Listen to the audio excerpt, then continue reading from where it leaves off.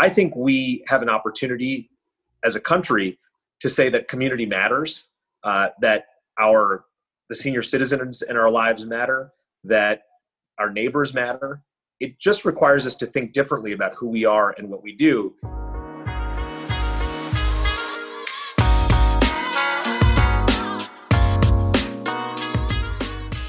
Hello and welcome to The Next Big Thing in Health. I'm your host, Matt Isles, President and CEO of AHIP. The Next Big Thing in Health is brought to you by IBM. IBM has been transforming industries for over 100 years. That's why IBM Watson Health was created with the bold endeavor to transform health. IBM Watson Health is committed to helping build smarter health ecosystems. That means working with you to help you achieve simpler processes, better care insights, faster breakthroughs, and improved experiences for people around the world. Visit ibm.com/payer to learn how IBM Watson Health can help you accelerate change with data-driven solutions. Today, guest Dr. Sachin Jain, President and CEO of SCAN Group and SCAN Health Plan. Prior to his role with SCAN Group, Dr. Jain was President and CEO of CareMore Health and Aspire Health. Under his leadership, CareMore built and scaled industry-leading programs to address loneliness, deliver hospital and primary care at home, and address the clinical needs of the highest risk, highest need patients. He's also published over 100 peer-reviewed articles in journals such as the New England Journal of Medicine, JAMA, and Health Affairs. Sachin, you are truly one of the visionary leaders that we have in healthcare. You've done so much during your career. Maybe we could just start with a simple question, maybe a complicated one. Could you tell us a little bit about your journey into healthcare? What inspired you to pursue this career path? It's great to be here, Matt. Thanks so much for having me on the show. I grew up with Indian American parents, or rather Indian parents. And, when you grow up in an Indian household in the 80s, there were really like two options. You can be a doctor or you can be an engineer.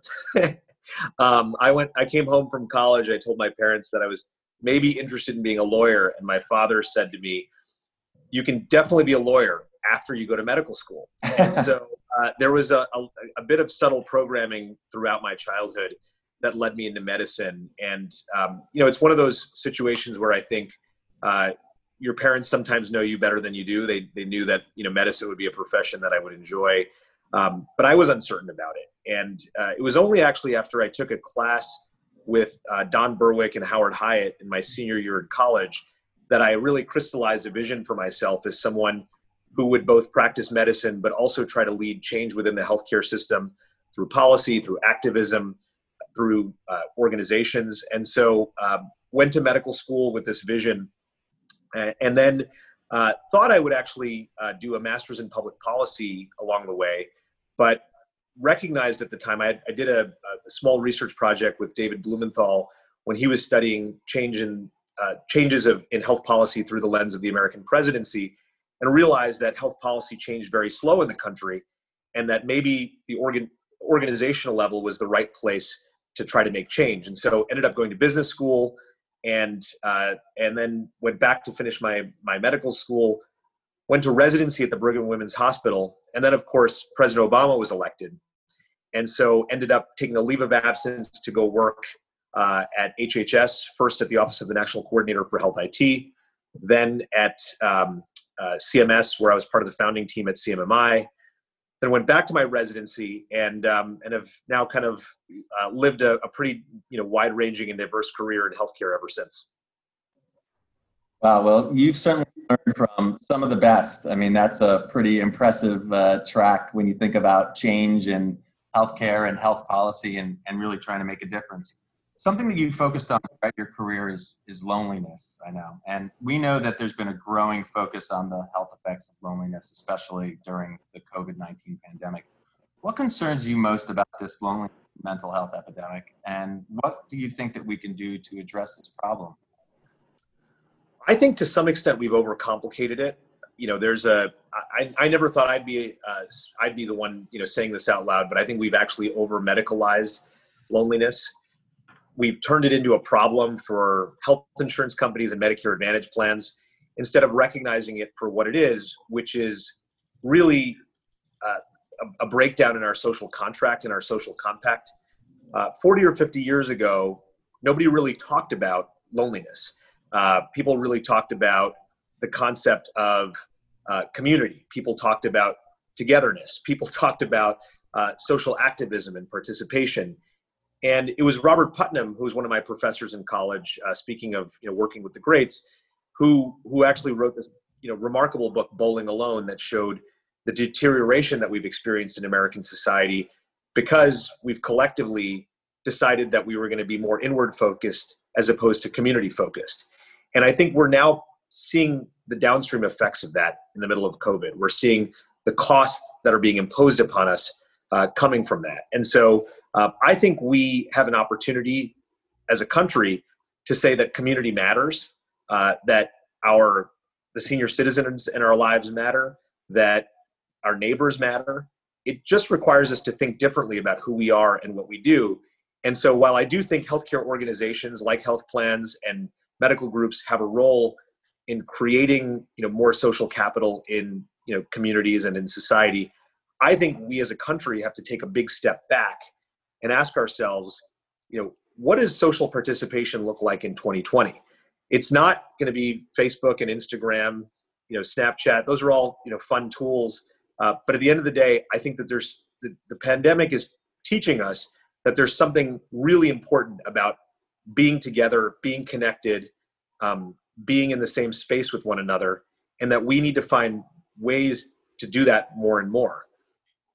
So I'm curious what your thoughts are about that. I mean, what it does social participation look like in 2020? And in your opinion, how do we get together without it being on social media? I think everybody's exhausted by the Zooms. We all started out kind of Zooming with each other in the beginning of this, and now people are just kind of exhausted of that, doing that socially. So how do we get together going into this winter that's going to be long and very difficult, and have that connection and overcome that loneliness that you're talking about? Well, I think we have to have people who exist in cohorts that connect with one another in person. I actually think that we have to get out of this phase, recognize social distancing, wear masks, but we have to have cohorts of people that we actually connect with and stay close to. I can just tell you on a personal level, having just joined SCAN, not having the benefit of actually sitting with the people of the organization, I certainly fell into a little bit of a slump, feeling like I needed that contact, I needed that connection. And so some of what we've done is we now have meetings at 8 or 10 feet of distance. These are people that you need to have a high degree of trust with and connection with as we're trying to grow and transform the organization. And Zoom calls will not cut it. And so I believe you need to wear masks, you need to maintain a social distance, but there is literally nothing like being in the same space as someone else. And I think we've stripped ourselves of that perspective on our own humanity. And in many ways, I think there's going to be many positive things that come out of this COVID pandemic. And one of them is that we're going to recognize, in a much deeper way, the value of connecting with one another, being in the same space with one another, and honor that for what it is. And I think as a society, we lost sight of that actually in the last number of years. The other thing I'll just tell you is we all have to kind of commit to thinking about a few people in our lives who may not have the kind of social connection they need to live a full life. And we have to reach out to them, and we have to be there for them. Good point. I think, and I think, in my work in leading and creating the Togetherness program at CareMore, one of the shocking realizations was how many people literally have no one. They don't have a single person in their lives who check up on them, call them. And it's a strange world when your healthcare provider or your health plan is the only entity that's actually checking up on you. And when somebody can pick up the phone and say, "Hello, Armando," and the reason they can do that with conviction is because Armando, the employee of CareMore, is the only person who's actually calling you with any regularity. We have a strange world. We have to take a look at ourselves in the mirror and say, how can we be better as a society? And that's where I think we need greater political leadership. We need greater social leadership, because we're not getting everything right. Yeah. Yeah, I mean that's such great perspective and such a true demonstration of how our industry is demonstrating that we care. Right, we really do want to connect with people, and those kinds of examples, while heartbreaking, right, we need to make sure that people do have those human connections. Maybe we can pivot for a moment to another topic that I know is very near and dear to you, and that's diversity in healthcare. Right, we've been talking a lot about it. We've seen some of the effects of lack of diversity in healthcare. How do you think that diversity is shaping the future of healthcare? So I think we need to stop seeing, kind of diversity as a checkbox, and we actually need to start seeing it as a source of competitive advantage and differentiation. When you look at, what companies are doing to serve diverse populations, they're just scratching the surface.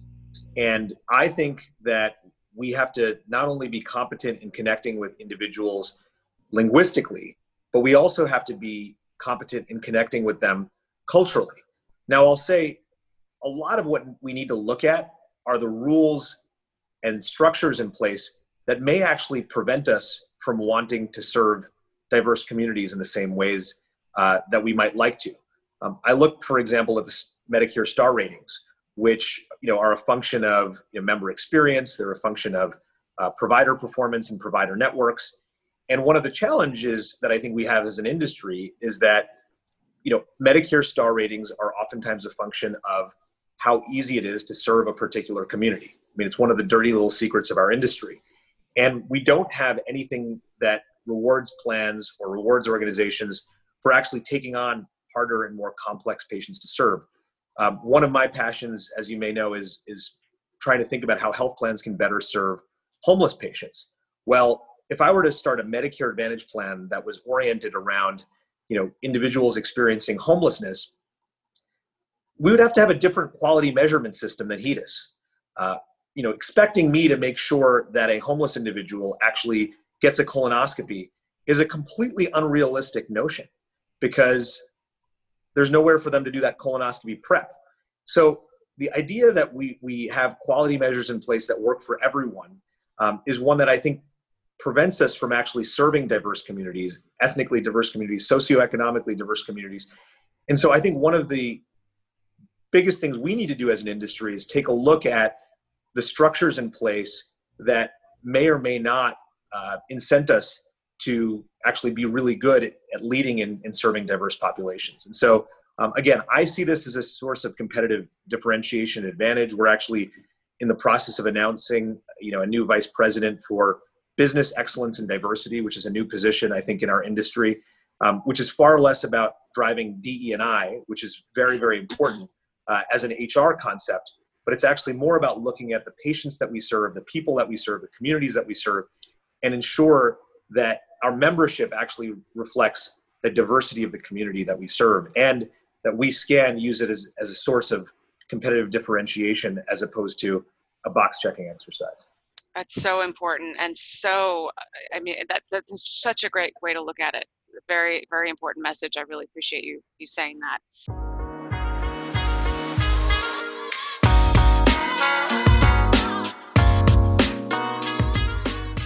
Traditional payer business models are under pressure. IBM Watson Health believes that modernization, collaboration, and personalization are key to evolving your business. That's why IBM Watson Health supports health plans in their business transformation by helping them break down data silos, drive value-based arrangements, improve care management, and engage members with personalized experiences at every touchpoint. Visit IBM.com/payer to learn how IBM Watson Health can help you accelerate change with data-driven solutions. And let's talk about the health inequities, which you just brought up there. I mean, I feel like that it's such a persistent problem, and it's really come up so brightly with COVID, I think, and a lot of people are talking about these health inequities, which have been so persistent for so many years. How can we solve this? I mean, I know there's no one solution, but what can we do to take action to be impactful and meaningful to start to break down these barriers, these inequities? Yeah, my answer is actually pretty simplistic, which is we need more real leadership. I looked at, what happened with George Floyd, a couple of months ago, and I looked across our industry and I saw a number of really carefully worded PR statements that came from, companies big and small that said all the right things. But the question I had was, would the actions follow? Yeah. Would organizations start to make the strategic shifts that they needed to make to be better, to operate better, to be more just to their employees, to be more just, in serving their members? And I think that we're not necessarily demonstrating as much leadership as we should or could. We certainly said all the right things, but I'm not convinced we're doing all the right things. Mm-hmm. And so I think we need to cultivate more leadership around these topics and themes. I think AHIP can play an extraordinary role in this, going forward, by not letting it fall off the agenda, because it's the expected thing to make this a topic of conversation after a moment of crisis, like the George Floyd death or murder. But it's what happens 6 months later, or 12 months later, or 18 months later, when it's no longer the topic du jour, when no one else is looking. Is there still leadership in those moments? Exactly. And I would say we don't have a great track record there, not just our industry, but our country. And so that's the opportunity for us is for us to make a sustained commitment, not just the dollars and funds that were announced, but are we changing the compositions of our leadership teams? Are we changing our recruiting practices? Are we going to non-traditional sources of talent? Are we building the pipeline programs at colleges and universities and graduate schools? I can tell you, I've been in way too many rooms where people have said, well, we've looked for diverse talent, but we haven't been able to find it. And the truth is you haven't looked hard enough. Mm-hmm. And so, I think, and I'll also say, as an industry, we have to have far more empathy across the aisle. I mean, there's this No More Manels movement, which I think is so important around creating gender diversity. But many of the folks who are kind of calling for No More Manels are not simultaneously taking on the issue of lack of ethnic diversity on panels. And so I was recently called out for participating in something with Will Schrank, from Humana, as well as Dan Mendelsohn, who's probably known to a lot of your listening audience.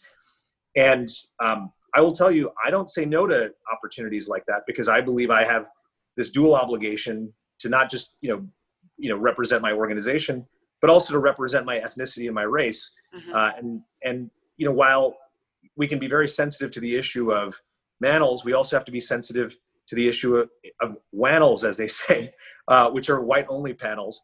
And again, I want to see us all have more empathy across the aisle. And I'll say, I'm not somebody who thinks every panel needs to be equally representative of society. I think that's kind of an unrealistic and silly concept. But we do have to look at the overall intent and the overall kind of notion of social justice and make sure we're not just looking at social justice for, the group that I most strongly identify with, but that we're actually looking at it for everyone. So it's leadership, not just having an agenda item, but actually taking action on that agenda item, setting a goal and meeting that goal. That's right.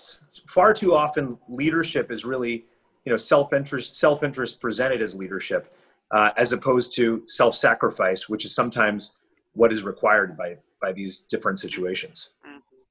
Yeah, and I'm glad that you raised the potential, role for AHIP, because we are thinking about that, and it has to be something that is meaningful, sustainable. And the other thing that I'll mention is, beyond being action-oriented, is we really need to hold ourselves accountable for how we measure progress, right? And being transparent about, what's our starting point and where are we trying to get to, and what milestones are we meeting along the way? And we may fall short, but let's be open and honest about it. Let's look at the top 20 companies in our industry. Let's look at the composition of the executive teams. Let's publish it. Let's look at the racial diversity. Let's look at the ethnic diversity, and just talk about what we need to do as an industry to be more reflective of the population that we serve, to be more skilled in actually understanding the issues that different communities face. I think we can get better as an industry by actually embracing diversity as a goal. I think it's a source, again, of competitive differentiation, not an obstacle necessarily. Can I ask you what SCAN is doing in that regard? Have you set up those goals and those action items? We have, and so we have a new position reporting directly to me. This is this Vice President of Business Excellence and Diversity Strategy. And this person's goal is not to be the DE&I guru of the company, although that's part of the purview. The goal is to figure out how we can be better at serving diverse communities, how we, as an organization, can identify. We're in Los Angeles County. we're in Los Angeles County. We're in Orange County. Southern California is one of the most ethnically diverse communities in the country. But when I look at our membership, I will tell you, I don't think it's representative of the communities that we serve. I think, we've been a 4.5-star plan 5 of the last 6 years, which I am super proud of. But I want to be a 4.5-star plan 5 out of the next 6 years, serving ethnically diverse, racially diverse, complex patient populations. And again, I think we've done a good job on those dimensions, but I will say, in all fairness, my board recognizes this. I recognize it. We can be better at that. And so it's a huge strategic priority, and it's something that we're actively working on. Yeah. That's terrific.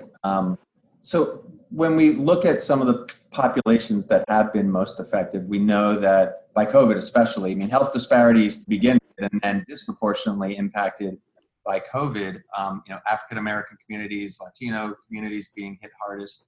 How do you think we need to address and recognize racial disparities in the COVID-19 crisis? And what do we need to do today? And then how should we be thinking about it over the longer term? I think we need to use this crisis to learn. We need to use it to learn how to reach different communities, and we need to develop different communication strategies. One of my inspirations on this topic is actually a junior collaborator of mine. She's a second-year medical student at Harvard. Her name is Pooja Chandrasekhar. And what Pooja did early in the COVID-19 crisis is recognize that a lot of the information on COVID was actually only being released in English. And so she translated educational materials into, 20, 30 other languages to make sure that they were available. She's now had, I think, some million downloads of this material. It is not our instinct as organizations to think about all of the diversity of people and how they, receive messages. I think about the African American community and the central role that the church plays. Well, what is SCAN doing to reach out to the African American church, to actually, to African American churches to better reach these communities, better influence the dialogue, better, create literacy around where to get care, where to get testing. So again, we have communication strategies that are wholesale, when in fact, as an industry, we need to be far more retail. And again, we tend to think about the world through the lens of what we grew up with and what we know. And again, this is why diversity matters, is if you have diverse leadership and you have people who are thinking about different communities, different populations that we need to reach, then we, ultimately will do that more. And I think our organizations don't have those instincts. And I think a lot of healthcare provider organizations similarly don't have those instincts. And so I do believe that we have to come out of this crisis with a new tool set, a new skill set around health communications, health promotions that we haven't had so far. Let me ask you about the vaccine and how you are talking to your members about the vaccine. And I would assume that you're getting lots of questions from some of your members about that. What advice do you have for them? And as people are interested in taking part in obviously getting the vaccine, but when we do have something, should people take part in this? What do you have? What advice do you have for them? So what I will tell you is, a senior-only health plan, one of the great observations that we've had is we've actually had a very low rate of COVID within our patients. And I think it's because seniors, recognizing how immunocompromised they are, often are taking all the precautions necessary. They're social distancing, they're wearing masks. So we've been fortunate in that our membership has seen extraordinarily low rates of COVID. I will say, I think it's important for us to balance, the safety considerations around this vaccination with, kind of rapid administration. But my encouragement, will be, for our membership, once we do have a safe vaccination in place, for everyone to get it. I think that is going to be the ultimate solution to this problem. But I will say, we do see high rates of compliance with kind of best practice guidelines from our members, because they recognize and they accept that we are in the middle of a moment of great crisis. I wish more people were like our SCAN members, honestly, because they're all, largely doing the right things and taking this pandemic as seriously as they should be. Okay. Yeah, it's definitely a little bit concerning where we sit right now, thinking about heading into the rest of the fall and the winter. And that's, great advice. Sachin, you've been so generous with your time today. We always ask our guests one final question, which is, what do you think the next big thing in health is? You've been a Forbes contributor since 2015. Do you think the next big thing in health could be something you've never written about? I think it could, but I will tell you, I'll go back to a theme I raised earlier. I think the next big thing is real leaders and real leadership in our industry. I'm optimistic. When I look at the talent coming up through our industry and their idealism, their unwavering commitment to social justice, I think this next generation of leaders that is coming forth is going to be transformative in its impact. And it's not going to just be one big thing. It's going to be a number of big things that will come from leaders who have the right values and have the right orientation and are chasing the right things on behalf of people who need them. So good. Very interesting. Yeah. Is there anything else too? I mean, in talking about loneliness, I'm so fascinated by that, and because this is going to be drawn out throughout the winter. Is there anything else when we talk about the next big thing in health that is combating loneliness, because we do have technology here? Anything else on that front? Yeah, so it's interesting. I've been in touch with a number of the entrepreneurs who are now working on trying to kind of make lemonade from this lemon, so to speak. Yeah. And what I'll tell you is I keep coming back to this basic idea that there will be many companies that will do very well trying to address this problem, because again, I think it's become one of these boxes that many organizations feel like they need to check. Loneliness has found its way into that list of social determinants of health, and so everyone needs to check that they're solving it. But I will say I'm much more optimistic about the idea that as a society we are going to start taking better care of each other, because we recognize now that we have to. I think everyone's slowed down, right, Laura? I mean, everyone is slowed down, and everyone is taking a look at what their most significant relationships are in their life, who really matters to them. And because we're not all doing the things we used to do, we're not getting on planes as much as we used to. We're not as bogged down by social commitments that are relatively meaningless to us. And so we're all taking stock of what's actually really important to us. And so I think the next big thing from that perspective is, I think, a new social contract, a new culture in our society that is going to be much more about each other than it is going to be about ourselves. And again, I'm an inveterate optimist. So some people will listen to this and say, this guy's crazy, but I will say, but I will say, I do see a path to getting to a place where we do have a higher degree of commitment to one another, which I think is going to be the real difference maker in this epidemic, as much as I appreciate some of the entrepreneurial activities that are taking place in this space as well. I love how you think, and that is a great place to end this too. And especially with you being such an expert in that area of loneliness, I really, really value your opinion on that and your words. Thank you very much. Yeah, thank you. It's always good to end on an optimistic note. So Sachin, thank you so much for being here today. This has been terrific. Thanks so much.